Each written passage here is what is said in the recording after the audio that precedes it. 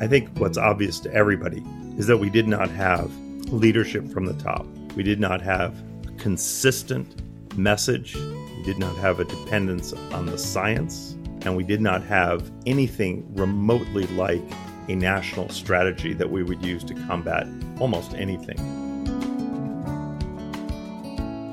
Welcome to the Vermont Conversation. I'm David Goodman.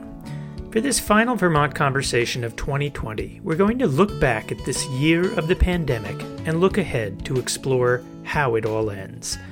Back in March, when the COVID-19 outbreak was in its early days, I asked my brother Steve Goodman to join me on the Vermont Conversation to talk about what we could expect with this new virus. Steve Goodman is an associate dean at Stanford Medical School, where he is also a professor of epidemiology and population health and medicine.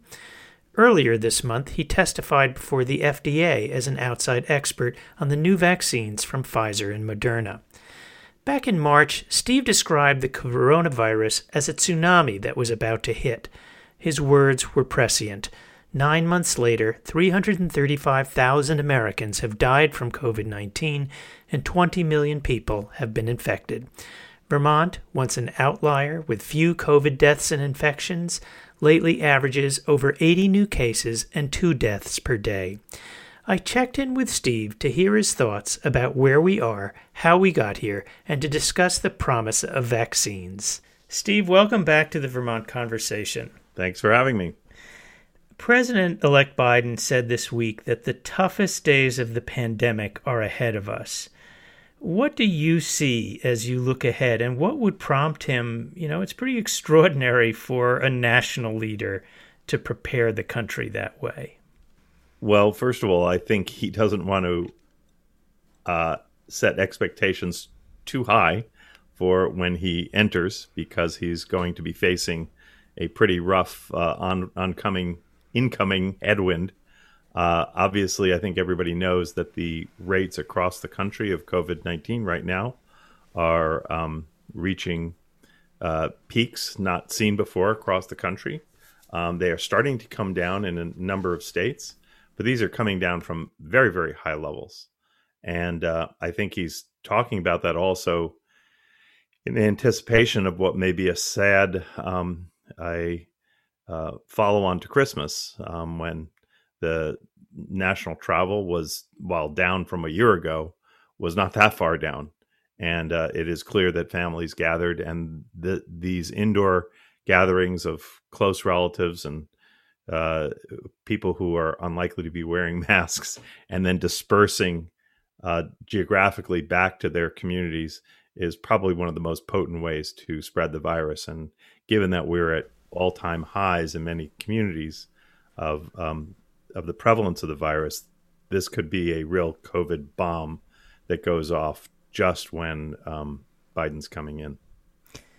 I mean, we are already at, over 300,000 dead. We're hearing, daily death tolls of 3,000 in that range. How bad can it get?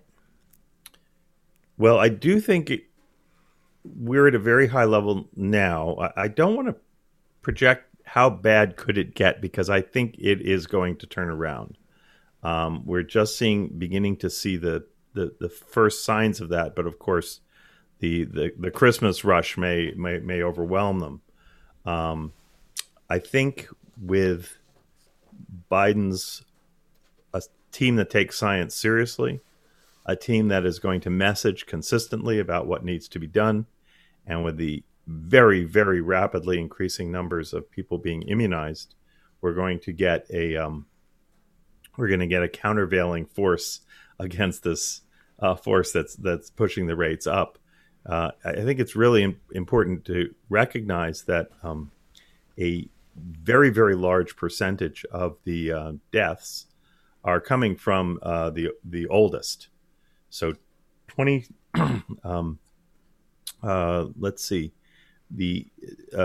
60% of the deaths are coming in people who are 75 and older, 80% in 65 and older. And they only make up about 13% of the population. So if we can just immunize those, and still it's a very large number, or get get control, and only a small number of those, maybe 10% or 5%, are living in long-term care facilities. So if we can just immunize the folks who live in long-term care facilities, we will immediately reduce the number of deaths by on the order of 50%. So that leads to the question that if we were to, let's say, vaccinate everyone over 50 years of age, is that enough for us to then resume some semblance of normal life, going to weddings, going to group gatherings? And will all the precautions that we now take still be necessary if people over 50 are vaccinated? Well, let me just take a step back from that for a second. And because we're not going to be able to snap our fingers and immunize everybody over 50. And yes, if we immunized everybody over 50, we would magically get rid of 97% of the deaths. So in some sense, if death is the only metric and we could just snap our fingers tomorrow and have everybody over 50 immunized, then absolutely we would probably be able to get back to life as normal. But it's a long way between now and then. And age is not the only factor here, and death is not the only factor here. So the reason I hesitate to answer it phrased like that is it's easily going to be 6 to 9 months before we can get anywhere close to the percentages vaccinated that would get us back to quote unquote life as normal. That's A. B, we between now and then, we're going to have to continue to maintain virtually everything we're doing now. That's second, which is the masking and the distancing. C, we have to remember that this epidemic is hundreds of epidemics. It's very local. It's hyper local. So the degree of protection of uptake of the vaccine is going to vary. The degree of adoption of the distancing and the masking we see now is highly variable, and the degree of concentration and protection of the elderly in various places is very variable. So while we might be able to control the virus, again, in 6 to 8 months pretty well across the country, we're still going to see hotspots. We also know that there's a lot of hesitancy about the vaccines right now. We don't know how many people at what ages will be accepting it. And we know that there is some reticence right now in minority and high-risk communities about vaccine acceptance. That may fade away as millions upon millions get it. It may increase if we start to see side effects that we're not anticipating right now. So it's not in our power to immunize 100% of anybody. It's all about continued messaging, surveillance, and trust that in the communities that these vaccines, about which we still don't have full information, are in balance good for them. The other thing that we don't know, which is really quite critical, and I hope we'll know in 6 months, is how long the protection lasts. We don't know that it lasts 6 months.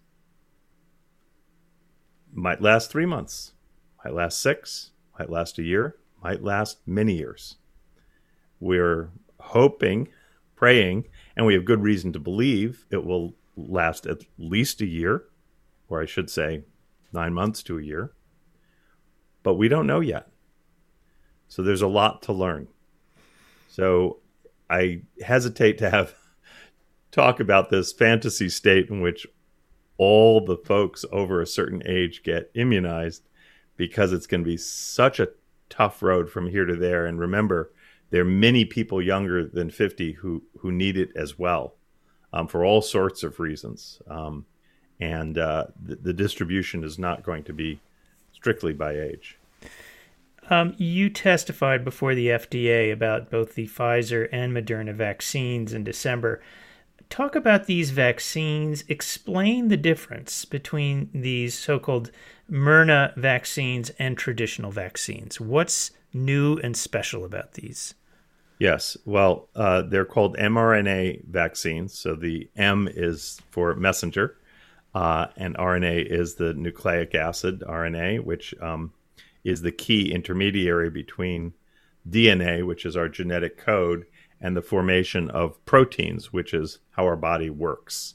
And they're really incredibly clever, and they are new, which is not to say that they haven't been in development for a long time. In fact, the first try at developing some of these vaccines were in the previous iterations of the coronavirus, but they never had to be administered. So you say the previous iterations, like SARS and MERS, those. That's right. That's where it's first started to be the technology first started to be developed. But we've never developed a vaccine to be administered at this scale with this urgency. There's never been an mRNA vaccine approved for general use.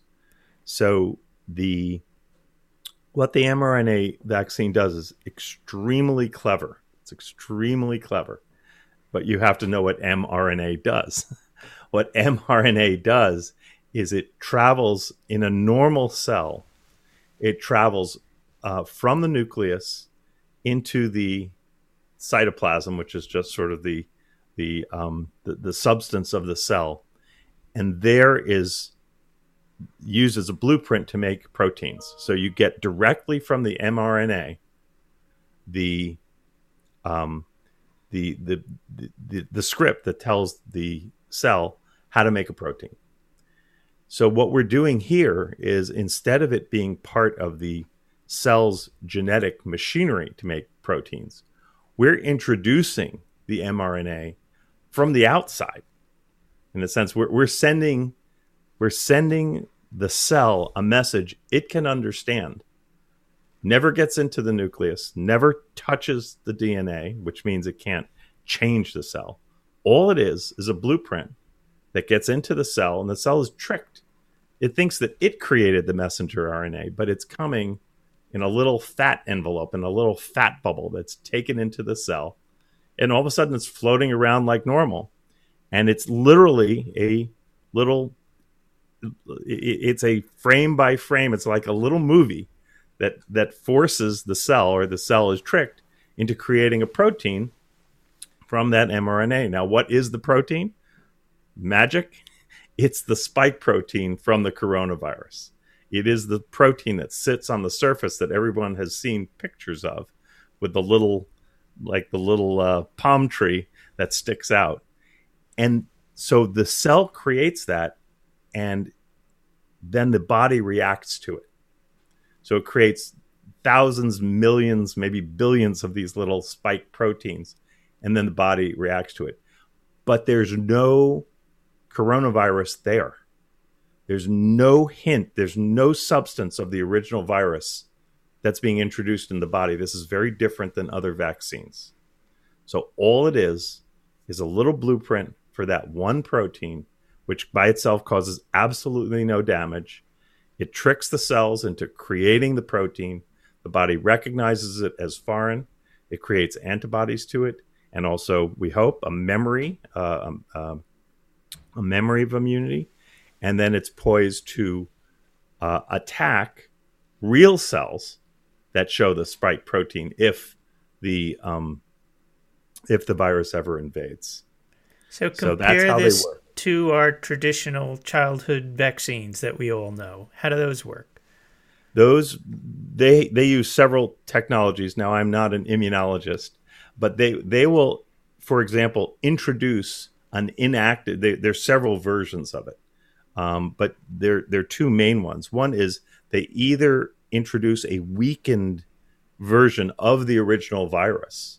So this was like the original polio vaccine. So it was greatly weakened, but you could still mount an immune reaction to it. And in fact, in immunocompromised people, you could actually develop the disease, which made them slightly dangerous. And this happened in the polio the vaccine, the original polio vaccine.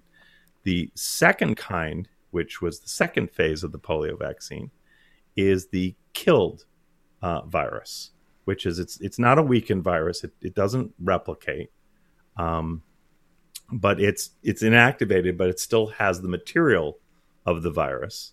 So when it's injected into the body, the body recognizes it as foreign, and develops an immune reaction to it. So the original technologies, which are still used, several of the vaccines in production are built exactly like this. So what the new technologies allow us to do is introduce some of the same, what we call antigens, the same things that the body reacts, but without the rest of the virus, killed or not killed. So with no toxin, you still get the reaction. That's right. You still get the spike protein.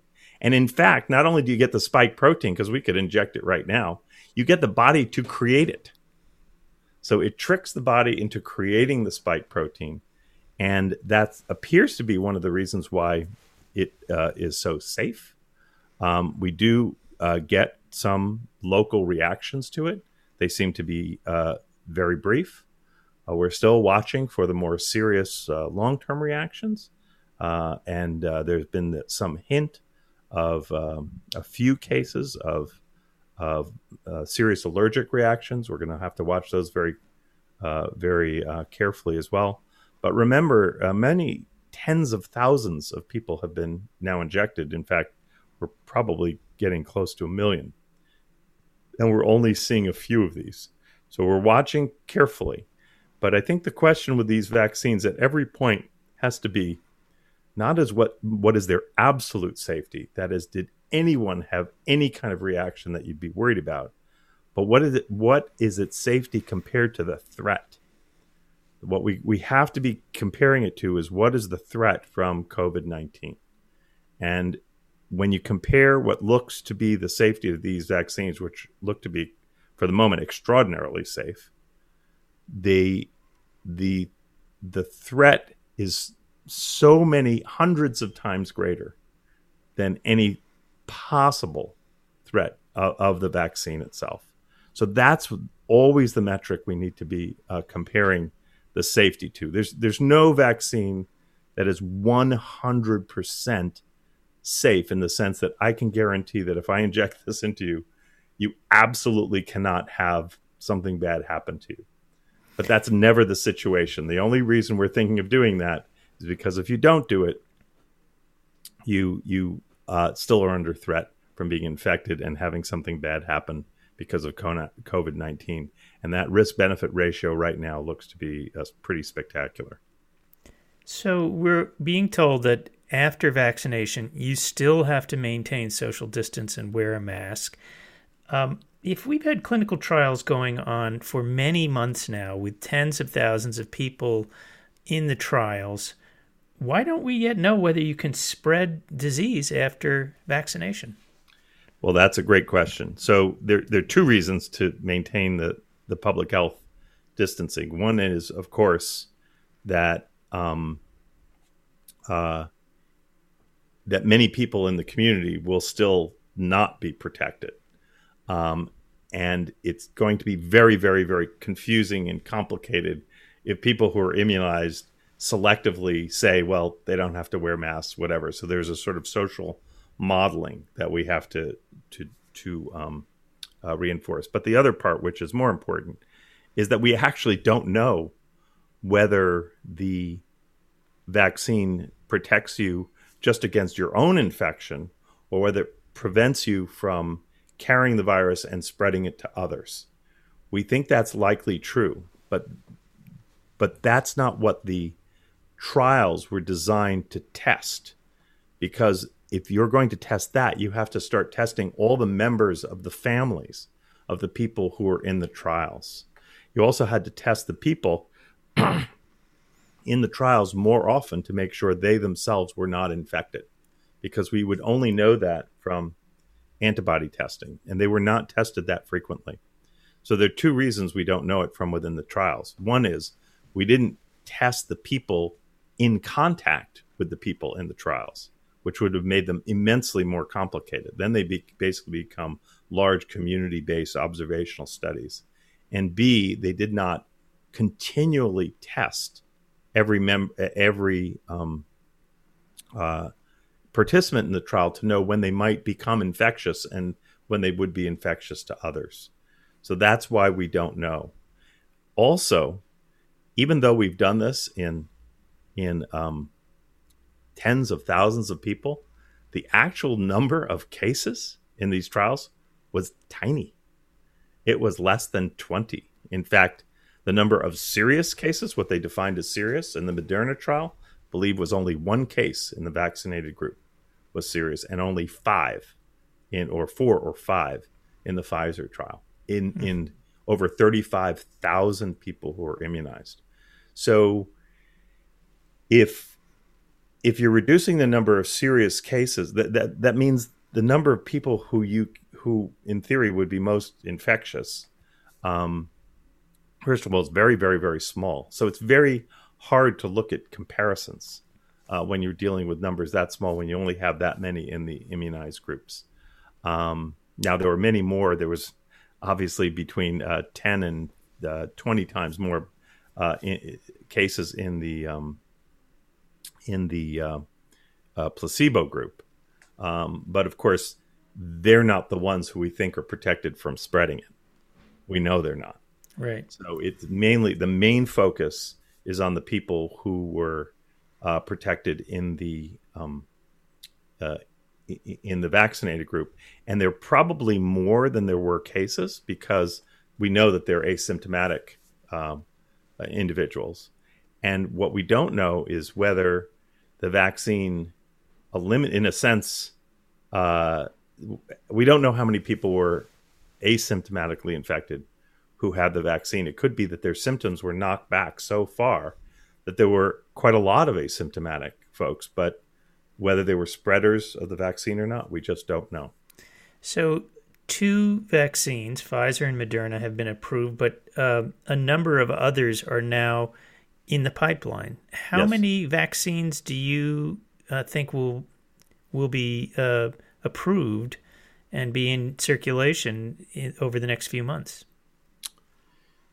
This is a very good question. I think the next one in line is either AstraZeneca or Johnson & Johnson. I don't know the exact timeline.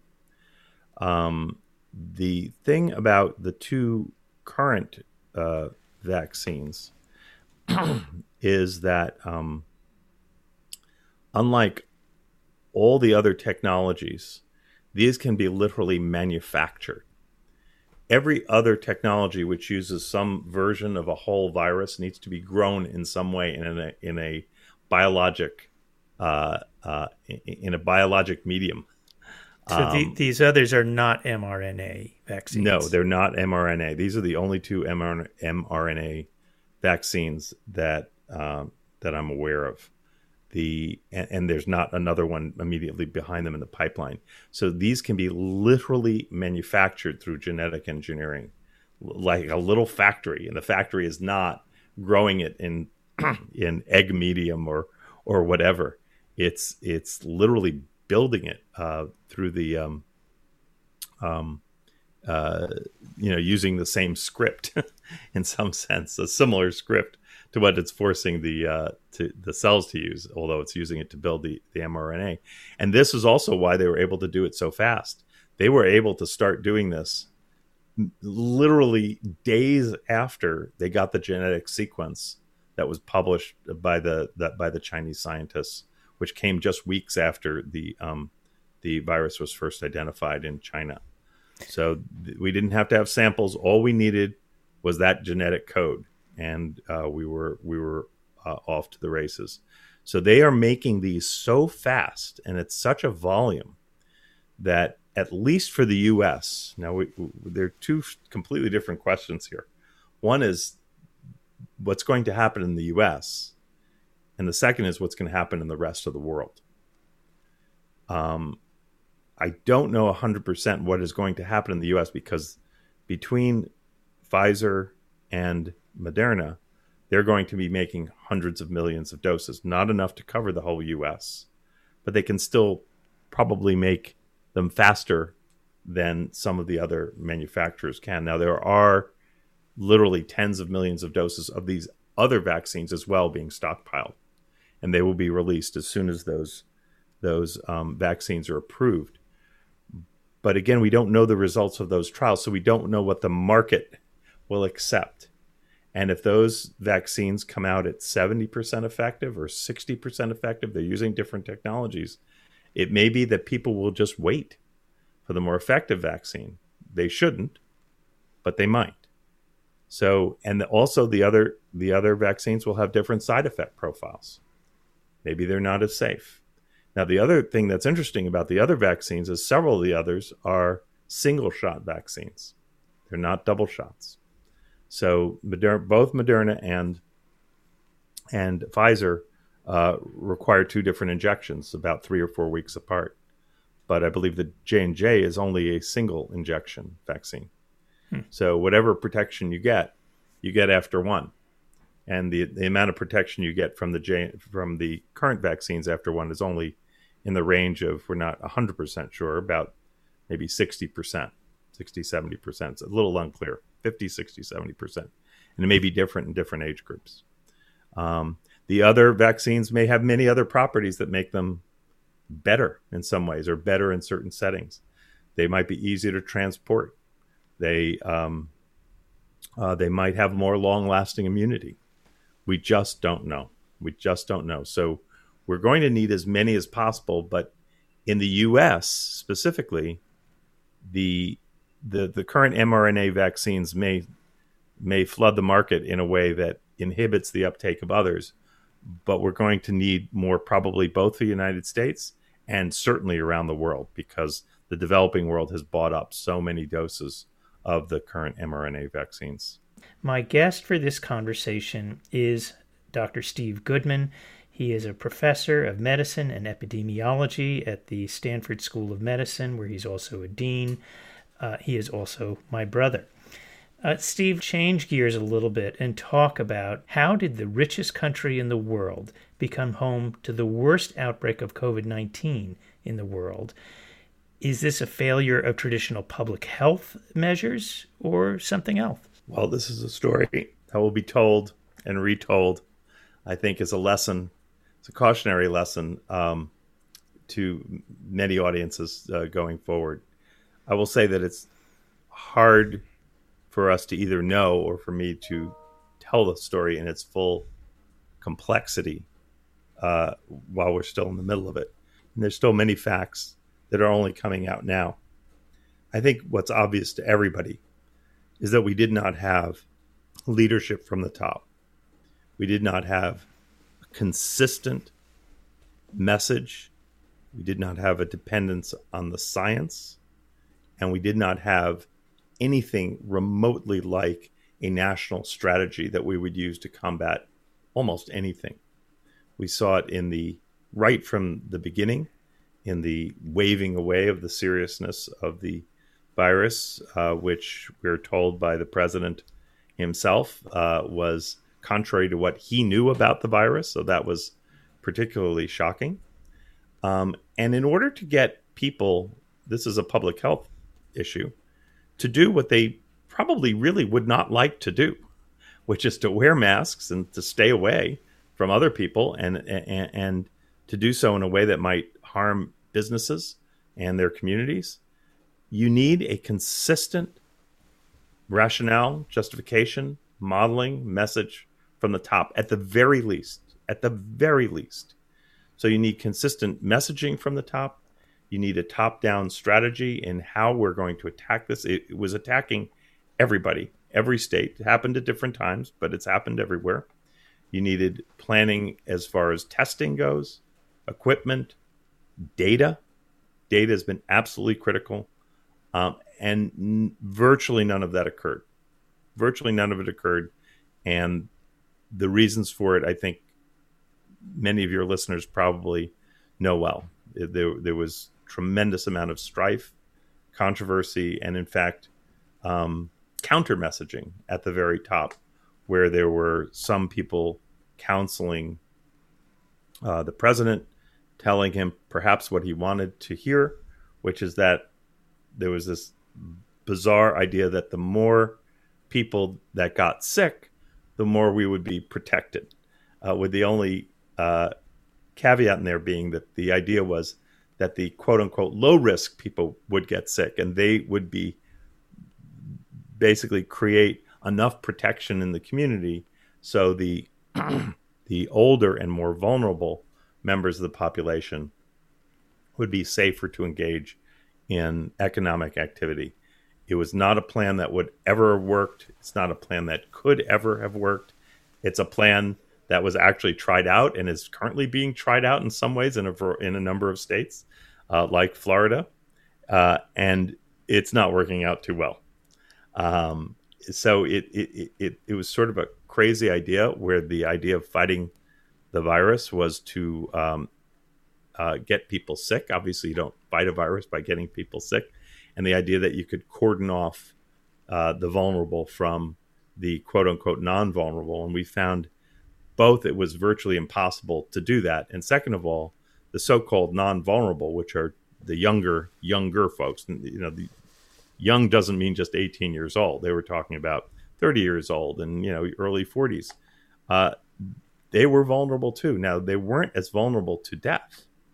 But what we're learning now is that they are vulnerable to a whole host of prolonged symptoms that has debilitated some proportion of them. But getting back to your original question, there was clearly an enormous failure from the top that made it very difficult for anyone else to build an effective response on their own, even though the governors desperately tried. There was also a neutering and silencing of our main public health agency, which was the Centers for Disease Control. And that has been in the newspapers as well. Now, there is a second half of this, though, which was reflected in your question, which is the failure of public health.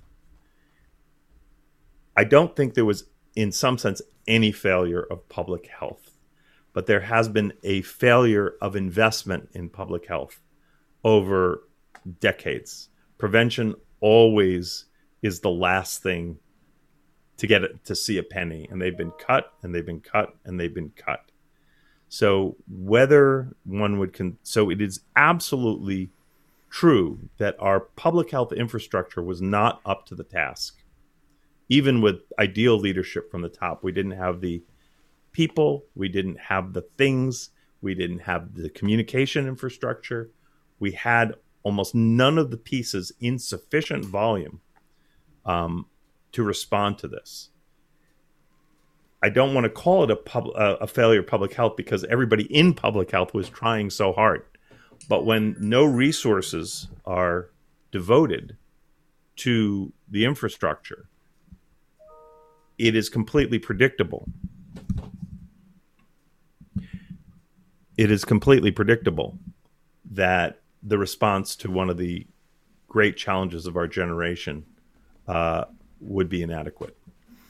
So you've mentioned in general terms the failures at the top, but one of the people at the top was, in fact, Trump's main COVID advisor in the last half year, Dr. Scott Atlas, a radiologist from Stanford, frequent guest on Fox News. He resigned only recently under a torrent of criticism, including from you and your colleagues at Stanford, who essentially said he was a charlatan. What do you think is the impact of a guy like Scott Atlas, who was one of the big proponents of this idea of herd immunity that you described, where the more people that get sick, the better? It is hard to isolate his effect. It's easy to tell the tale that he was influencing the president. Clearly, the president liked what he was saying. He was brought on to the coronavirus task force when they already had Dr. Debbie Birx and Tony Fauci, who you would think would be sufficient in terms of medical expertise. And then he was brought on with literally no expertise in this area. And the reason he was brought on was not actually because they thought he had some greater wisdom, but because he said what the administration already wanted to say. So I think that the causal direction was in the opposite direction. They were looking for someone who had some shred of credibility in terms of academic bona fides, who would say these things and say them to the public in a credible way. And his audition was, as you say, on Fox News. And they saw that he was a compelling speaker and that he spoke with seeming authority. And they liked that. So they brought him on to be the spokesman of a message that they already wanted to send. So it wasn't, I think, that he was himself that influential on the administration policy. I believe that policy was already set. They knew what direction they wanted to take. But they needed someone with some scientific cred, and they thought that he had it. He had the Stanford pedigree. He certainly was a respected neuroradiologist when he was doing that. And I don't know anything about him that would in any way impugn his capability in that regard. But he had no expertise in the area in which he was speaking. And more importantly, he was saying things that were completely counter to the science, literally telling people to get together en masse for the holidays, and saying things that were objectively false, even though the next day sometimes he would reverse himself and point and say something objectively true. And when challenged, he would also always point to that second statement. So but he was part of this cacophony of voices from the top that did appear in the media. And as he wrote a piece as recently as last week in the Wall Street Journal, an op-ed piece, which said that the whole fault for the epidemic falls on the media itself and scientific journals. He also took scientific journals to task. So apparently everybody else in this blame-shifting exercise is responsible for this. And I will say the degree to which something like mask wearing has been politicized is absolutely astonishing. Astonishing. One couldn't have imagined it or envisioned it, some 6 to 9 months ago. But that has undermined things as well. And he's part of that crowd that has done that. So how much is he at fault? I think if they didn't find him, they would have found somebody else. Right. But he was certainly part of that crowd that presented a very confusing picture to that subset of people who did not want to follow public health advice. And remember, it only takes a minority. The super spreading events only require a relatively few people to ignite a forest fire. And that's what this was. It was like it was a small fire in a tinderbox. And we have the results that we see. So what's it going to take in a Biden administration to actually reassert the role of public health? I mean, you have swaths of the country, the Dakotas, which now rank below many third world countries in terms of, or I should say above them in terms of infection rates. Do you have some hope that public health can again rule the day, or is it just give up in some areas of the country and wait for the vaccine? Unfortunately, because of the politicization, and I don't have a crystal ball, and I don't know to what extent messaging for the top can reverse this in the time frame that you're talking about. I do think there are going to be pockets of resistance and potentially high rates going forward. But I think that public health, that having an organized national response with a chorus of consistent, empathic, informed voices will indeed change the direction of the conversation. But they can't in the short term. but they can't do it by themselves. I think if we're talking about long-term response, and I think the most sobering thing to imagine in the midst of all this is that this is not necessarily the last one we're going to see in our lifetimes. Right. In fact, there are many, many reasons to believe that there might be another one coming easily within the next decade, if not two. And we have to be ready. So the rebuilding, I do think that the rebuilding of the credibility and the leading by people who are informed, I think that can happen pretty quickly. It will not be so fast to rebuild or to build the national infrastructure that we need, not only for this challenge, but for the next one. And that has to start on day one. Why do you say? I know that some of the leaders of the World Health Organization have been talking about the point you just made. This is not the last one, and it is not even the big one. You're saying we can expect something in the next decade. What makes you say that? Well, I'm actually depending on other experts. There are many reasons to believe it could happen.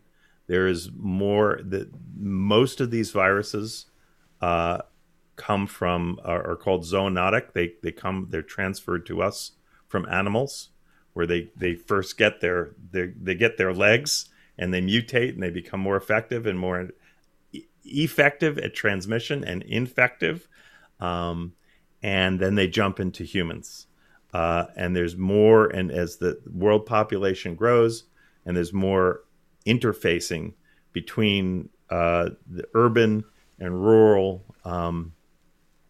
settings and more direct contact with animals. We've seen this in almost every case. There are experts in this area, of which I am not one. They tell us that this is going to happen more and more. So that's all I can say about that. Basically, animals are the laboratory for these viruses.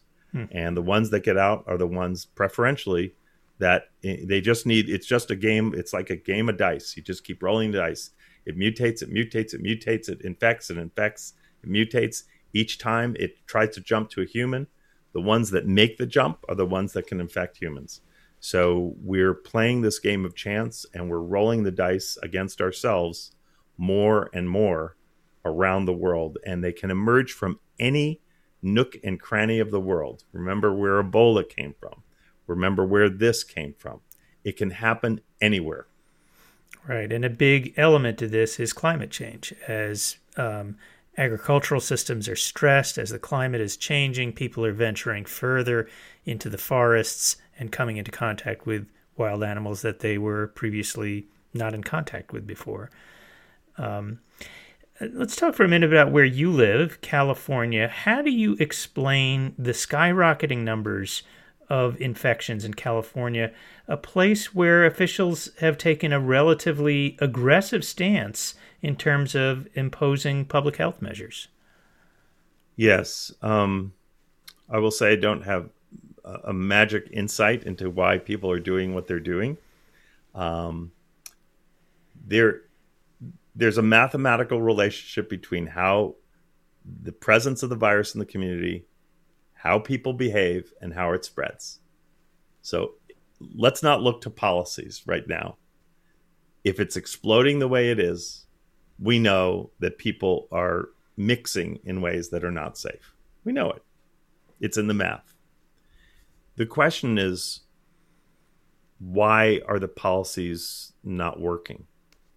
And part of it is that a huge amount of these policies depend on completely voluntary compliance. We keep hearing about lockdown. What we have right now is nothing remotely within a light year of a lockdown. We know what lockdowns are. We had them, earlier this year, where people literally couldn't leave their homes. I was just yesterday, in a shopping mall here. You couldn't find a parking space. Now, everybody was masked. They were pretty separate. And this is a very different area than where the rates are exploding. They seem to be exploding mainly in Southern California.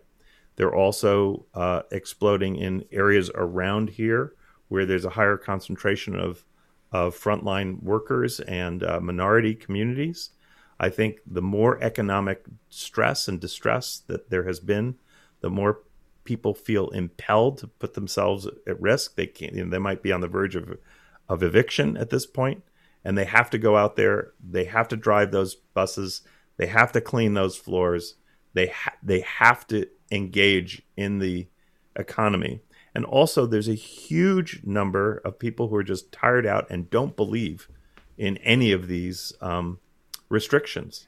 What I don't know, I think people are looking into it, is how much of this is being driven by the economic activity and engagement, how much is being driven by just regular people ignoring the restrictions, and how much is being driven by large gatherings of people in engaging in activities that have been stifled for too long, and the rejectionists who either reject the reality of the virus or the need to do anything to protect against it. It is very distressing to see, and ultimately this often results in the real lockdowns that are even more destructive to the economy. So the corner is beginning to turn in a few places in California. But again, this is the story of 50 epidemics across this country in the 50 states. But in each state, California is an enormous state, and the situation in every county and even sub areas of the counties are quite different. It's also the story of different epidemics among different ethnic and social classes, and the level of disparity, the disparate impacts, has really been a hallmark of this pandemic, where people of color are getting infected and dying at 2 and 3 times the rates. What accounts for this incredible disparity that we're seeing? That's a very complicated question. I don't think it's fully understood. Some of the simple answers are more comorbidities, that is, more underlying conditions. Obviously, more people being infected because they are working in higher risk jobs, more crowded home conditions, maybe a fear for many of them reporting any degree of symptoms. Remember, even in minority groups, a large proportion are going to have minimal to no symptoms. So if they want to keep their job and they have cold symptoms, they may just go in and continue to do the job. And this is not just minority groups, anybody under economic stress. So there are probably biologic variables. There are certainly variables related to spread. There almost certainly are variables related to care. And we're hearing, we know absolutely for sure that in hospitals that are more overcrowded with less resources, mortality rates go up.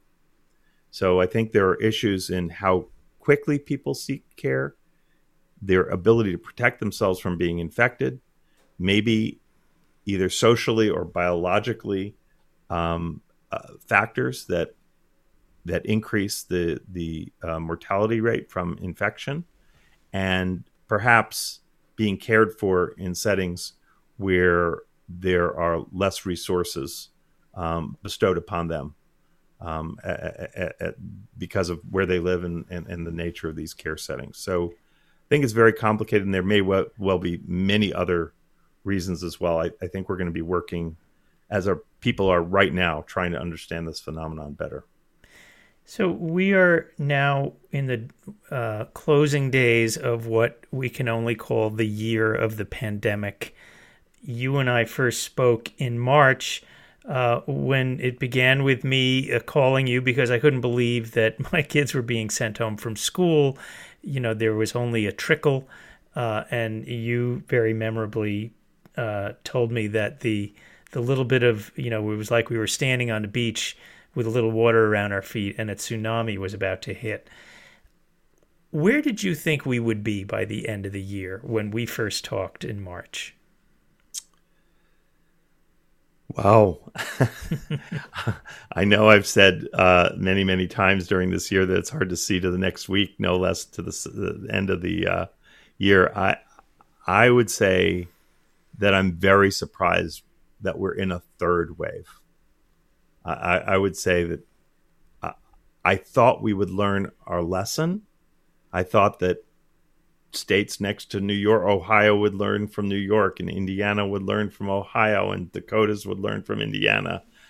I didn't think that every area of this country would be in denial until they were overwhelmed. I think that's not something I envisioned.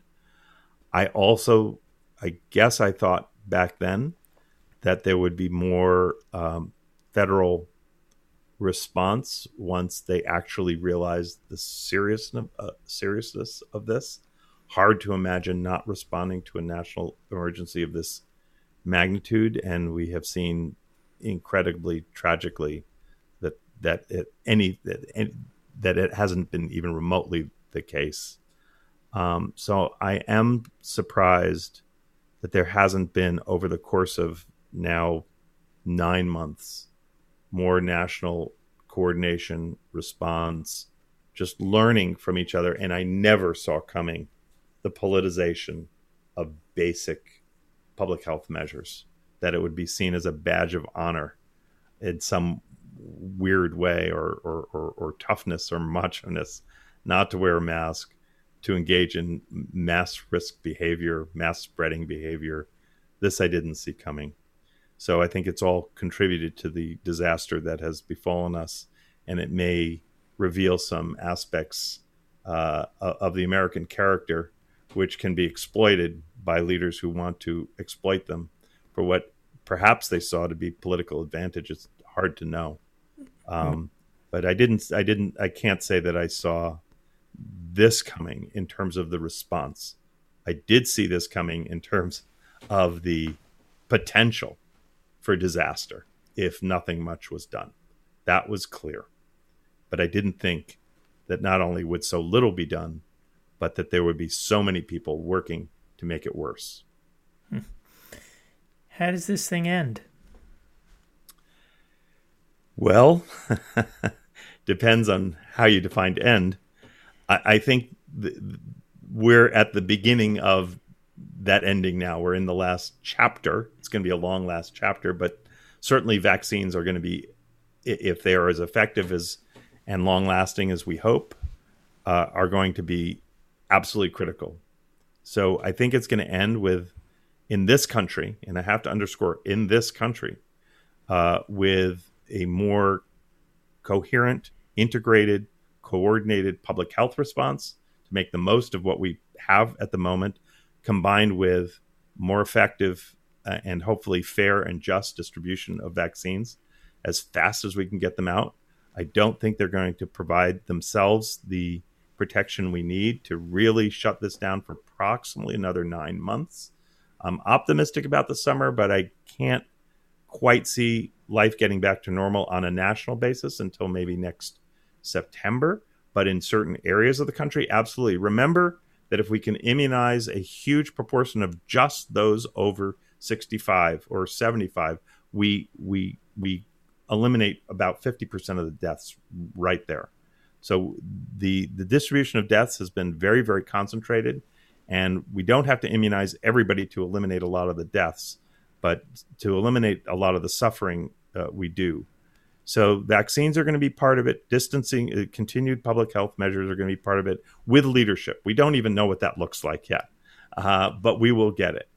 But the final thing to remember is we're only talking about this country.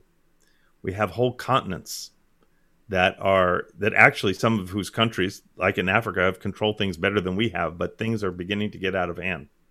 So what will happen around the world, in India, in Africa, parts of Asia, I don't know.